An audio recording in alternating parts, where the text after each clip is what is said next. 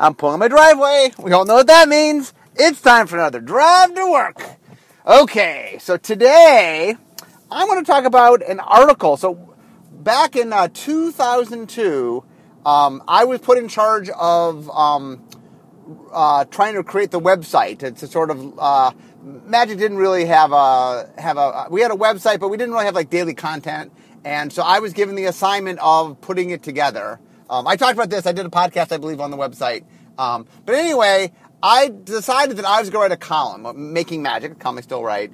And so I was still trying to find my feed. I was trying to figure out what kind of stuff I wanted to write about. And I think the 7th column I ever wrote was a column called When Cards Go Bad. And somebody had written into me about a question about why we make bad cards. And so I wrote a whole article about why we make bad cards, which went on to really be one of the defining articles I originally wrote that really helped me figure out my voice and the kind of stuff I wanted to write about. So today I'm revisiting When Cards Go Bad. I'm going to talk about why we make bad cards. It is a source of much debate. People are, it is something that people always ask, like clearly. Today I'm going to walk through. There's 7 reasons. Goes back to the original article. So I'm going to walk through sort of the reasons of the article and explain them probably in a little more depth than I did in the article. It's the advantage of a podcast. Okay, so number 1 is why do you make bad cards? So number 1 is all the cards can't be good. So let me walk through what that means. Okay, so we make 600 plus cards a year. Standard is 18 months, so that is about 1,000 cards or so in standard.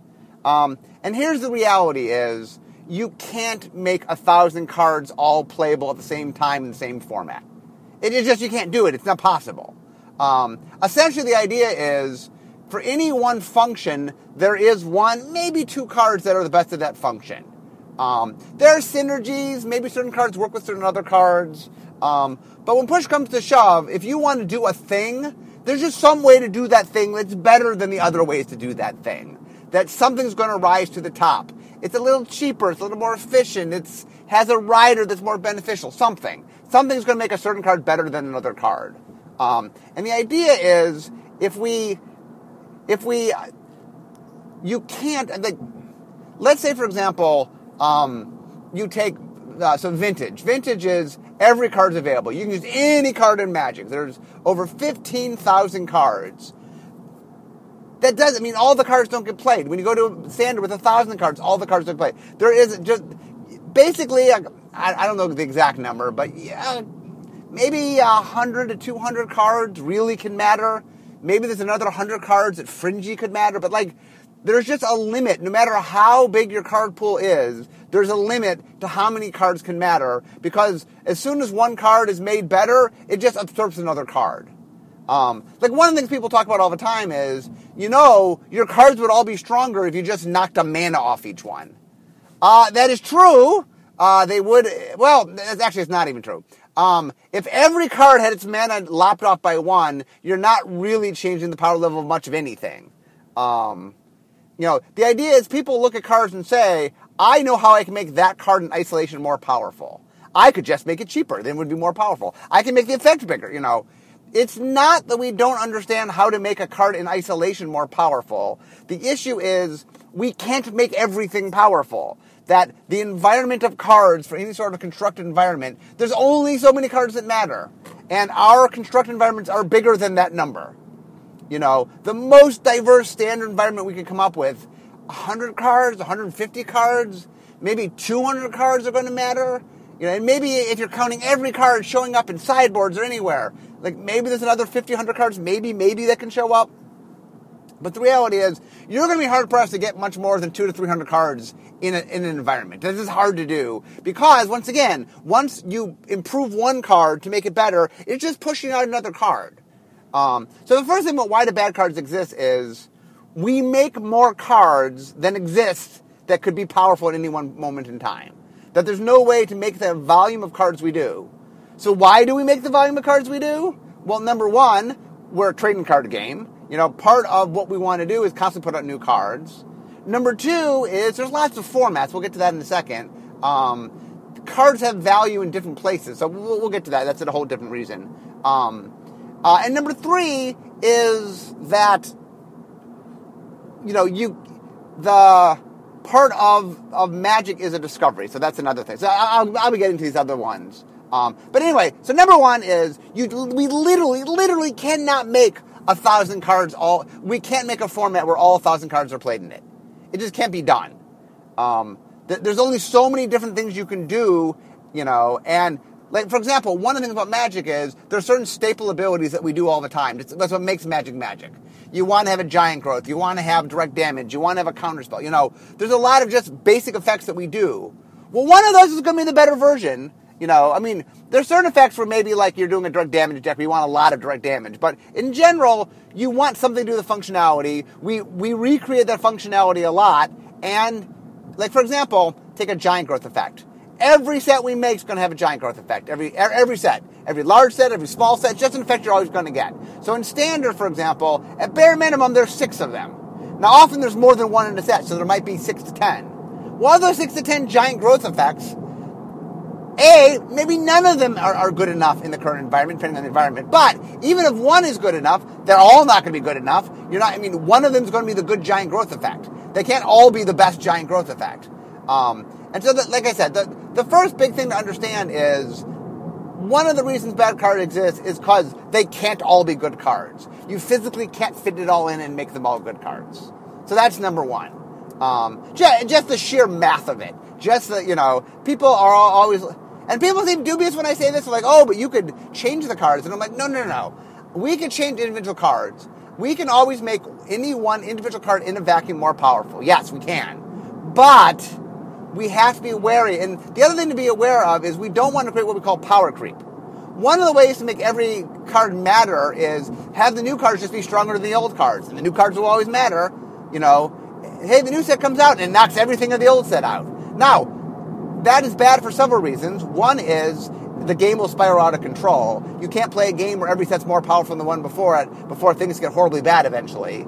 The second thing is, you don't want players to go, I have my cards, and all of a sudden the new sets go, forget the old cards are useless. You want to have balance and that every set have things that offer something. You want the pendulum to swing. You want different things to be more powerful in different places. Okay, so let's get to number 2. Number 2 is different cards appeal to different players. So, I talk about this all the time. Magic is not one game. Magic is mini games with a shared rule set.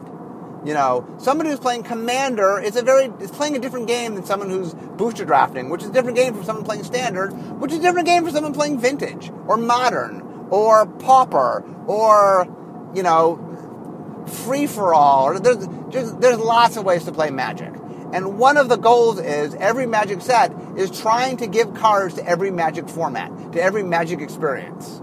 And so that means is we have to put cards in that are good for somebody, but that doesn't mean they're good for you. For example, if I make a common card that has some effect that common hasn't particularly done before or done well, that is a golden card in Pauper. All of a sudden, thank you so much, that card that might be useless to you is something that or there might be somebody who has a cube they're building, and there's just some niche thing they need. This card might fit that niche, and all of a sudden it's perfect for their cube. Or we make something that just really fits a particular commander. Or, which is the big one, Limited. We make a lot of cards for Limited, because Limited is a very popular format. We want cards that when you draft, you can build archetypes around, and cards that do clever and cool things. So, there are a lot of different types of people who play, and they want a lot of different types of cards. So one of the big reasons a card is bad, I almost want to put bad in air quotes. The reason it's bad is because it's not for you.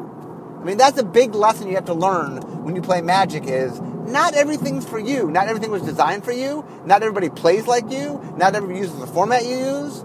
And we have to make cards for everybody. So sometimes when you say a card and you go, like for example, you might see an overcost legendary creature and go, I'm never going to play this. This doesn't have any constructed viability. But that might be an amazing commander that people will have tons and tons of fun with.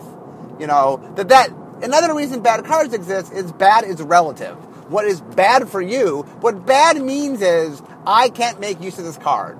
usually people talk about bad in context of power, but really what they mean is really when someone says, why do you make bad cards, what they're really saying is, I opened up my booster pack and there are cards I will never play. Why would you make cards I will never play and put it in booster packs? And the answer is, at least for this answer is, hey, they're not all for you. There are people who are going to open some of those cards that you're dismissing and be really excited by. They're going to be really happy to open it. And our job is to make everybody happy. Not everybody has to be happy with the same card. That's an important little game design lesson, is that when you design something, it's not important that everybody love everything. It's important that everybody loves something. And that when I make cards, I want to make sure that each card has somebody it speaks to. And so part of the reason they're bad is it's just not for you. And that's, I think when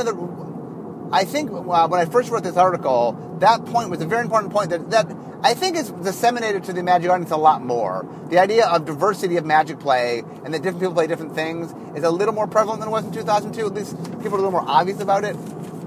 Okay. Number 3. Diversity of card power is key to discovery. Okay, so the idea there is Magic is a game of exploration. That the idea is we want you to have to explore the game. So let me talk about my crispy hash brown theory for those that haven't heard it. I've done it before, but for those that haven't heard it, it's important. What makes Magic such a fun game? So my crispy hash brown theory. The idea is when you have a hash brown, the best part is the crispy outside, the outer shell. It's awesome for those that never had hash brown.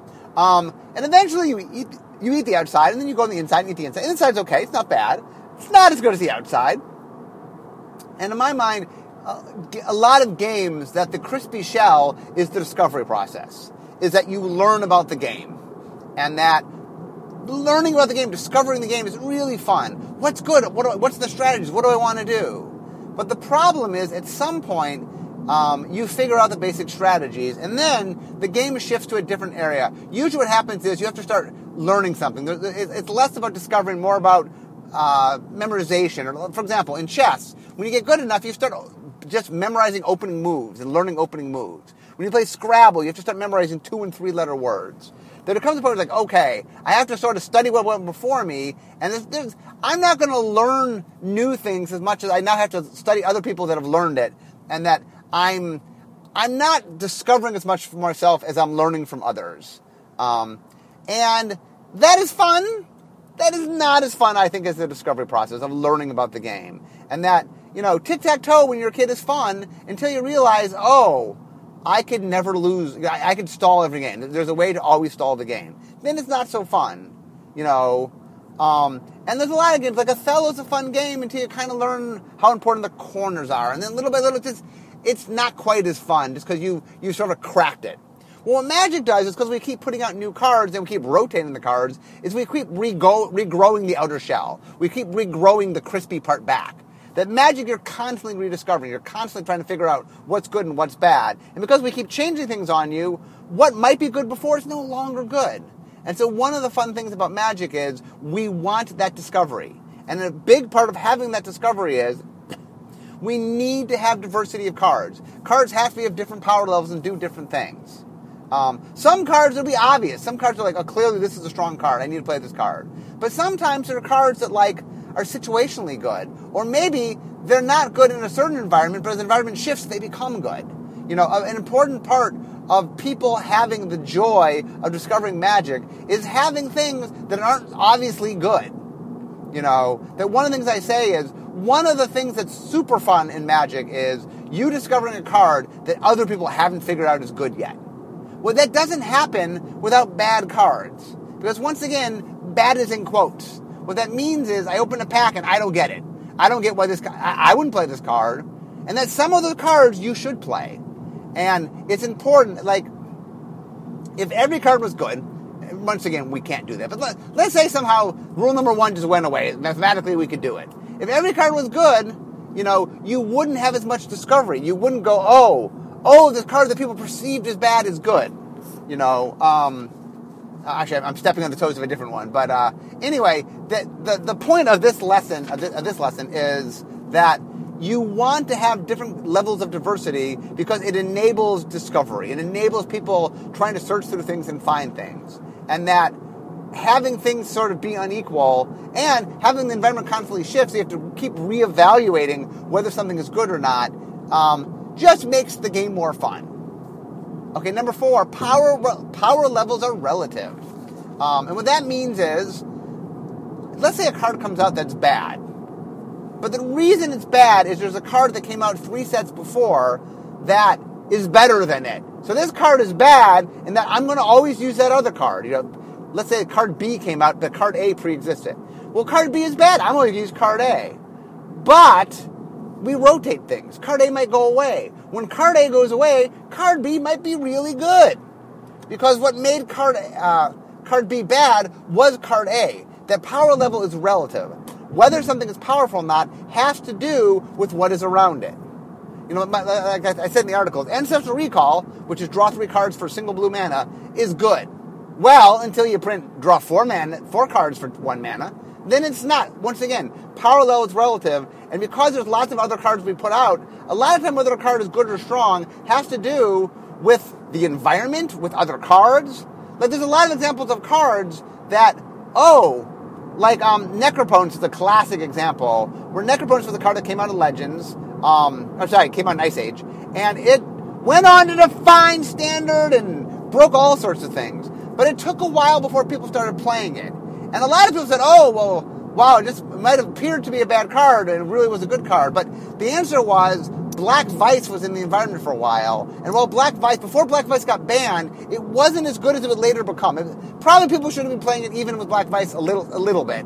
But the reality is Black Vice really made it not as good a metagame choice. And once Black Vice went away, all of a sudden it became a much, much better choice. And that's another thing, is why are cards bad? A lot of times it has to do with environment, with other cards. It's relative. And and for a game that's constantly shifting, that doesn't mean the card, like when you open a card and stamp it bad, that doesn't mean before it leaves the format you're going to play it in, it's going to be bad. It might be something where, a card rotates and now it's playable in Standard. Or another card comes out and the combination of those 2 cards has lots of synergy and all of a sudden now it's played in Modern. Or it might be a new set comes out and now that I'm drafting, all of a sudden this card has value because I'm drafting differently than I did before. Okay, number 5. Diversity of power rewards the more skilled player. Okay, so imagine we could set the card power level equal. It's impossible, but let's imagine we can do it, hypothetically. And the reason it's impossible is just fine-tuning. It is not like there's granularity in every card, like the knobs that we get to play with to sort of fine-tune how powerful a card is. A card has to cost 1 mana or 1 mana more. If we could it costs 3.7 red mana, then we could do granularity. But anyway, let's assume the power level could all be the same, just for the sake of this argument. Let's say you were drafting and card power was all the same. What that means is that any player just taking any cards of the same color is going to wind up with a decent deck.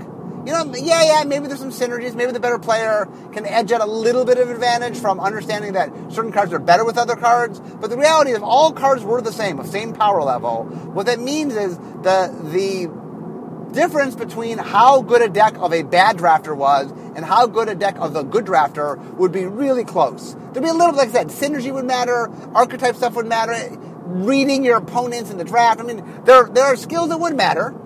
I'm not saying that it'd be irrelevant, but the gap between the worst player's deck and the best player's deck would be a lot narrower, a lot less.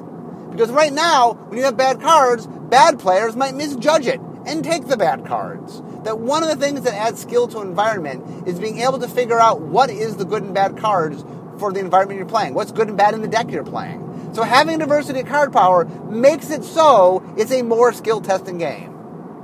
Especially in Limited. I mean, it's also true in Constructed, but Constructed, people will copy other people's decks more in Constructed, where in Limited, you're building your own deck. So it's even more skill testing Limited. I would argue that in some level, Limited is more skill testing than Constructed. They're both skill testing, and Constructed tests different skills, so I guess I'm being a little fair. But the ability to sort of on-the-cuff make game decisions. Obviously, Limited is much more strong about that, of sort of having a natural, intuitive sense of what's going on. Limited requires you to be much more aware of all the cards and all the card powers. Where Constructed is like, I need to learn about one small thing, and I need to understand how that thing interacts with everything. And not that that's not skill testing, it's very skill testing, but it requires a little less overall breadth of knowledge that Limited does. Okay. Number 6. People like finding people like finding hidden gems. So what that means is that one of the things that makes Magic a lot of fun is, I've talked about this before, in that there is what we call ego investment, which is you aren't just playing a game. You're not just sitting down and playing Monopoly. You have made a deck. It's not a deck. It's your deck. You have spent time and energy making it, maybe playtesting it, crafting it, fine-tuning it.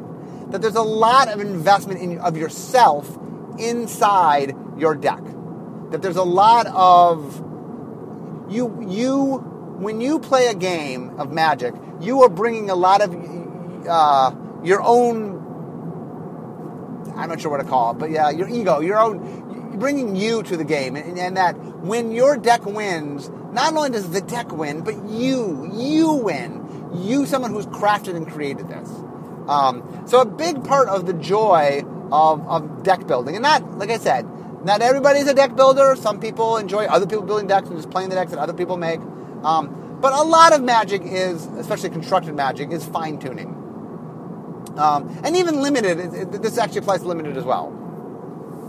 So one of the great joys is figuring something out that you have figured out that others have not figured out. That one of the things that really is satisfying, and like I said, this is true in Draft, this is true in Constructed, it's true in almost any format. When you find a secret, something that you get, that you understand, that other people do not seem to understand or haven't found yet, when you discover something that they haven't, it is a wondrous thing. There are certain moments in Magic that I believe,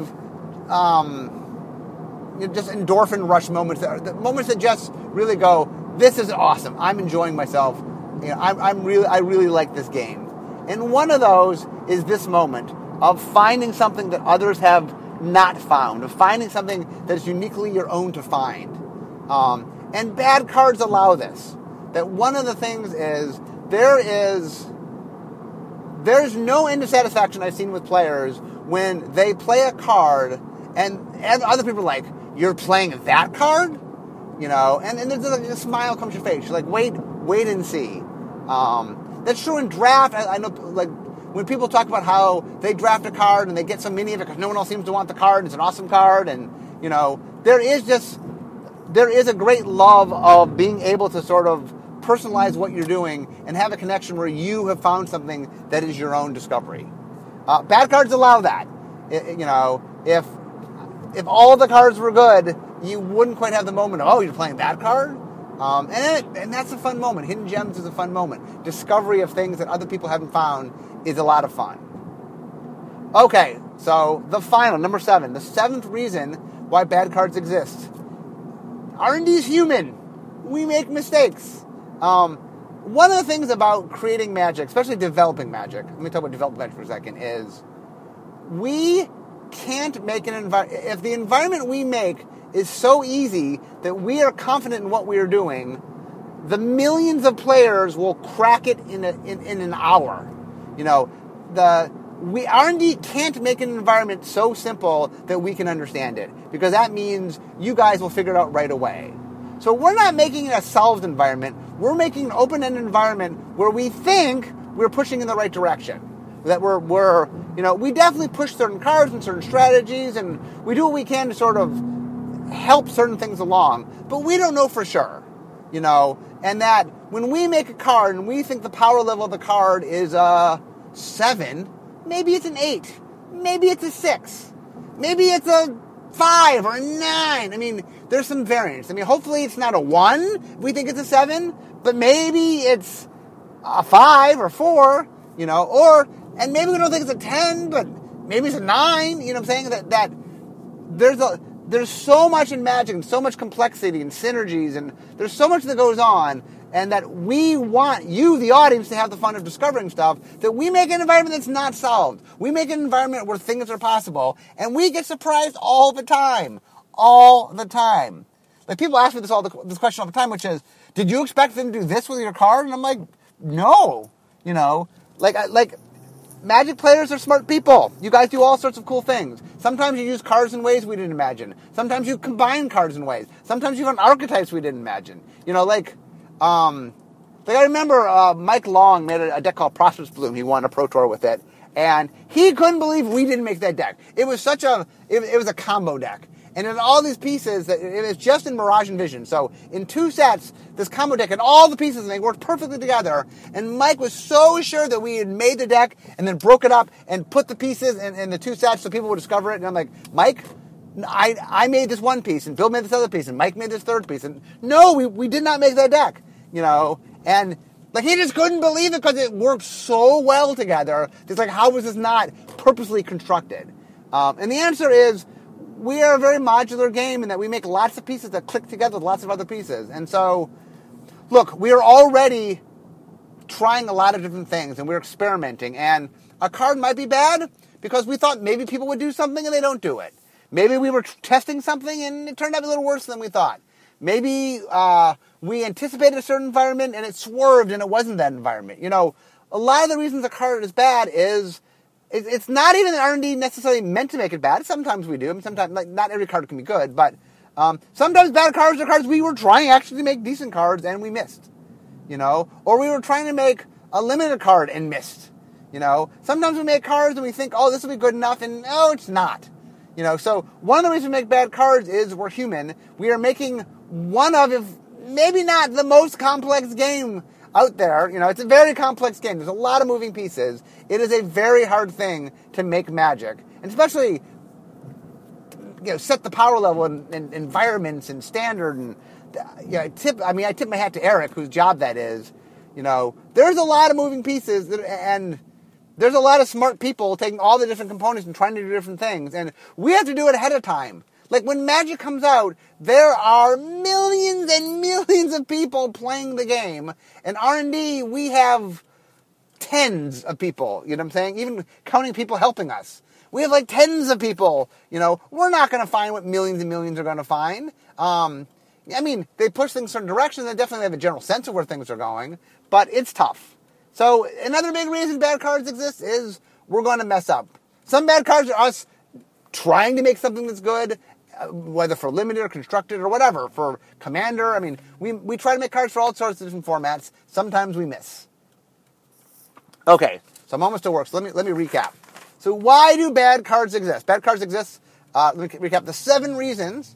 So the 7 reasons are, all the cards can't be good, different cards appeal to different players, diversity of card power is key to discovery, power levels are relative, diversity of power rewards the more skilled player, people like finding hidden gems, and R&D is only human.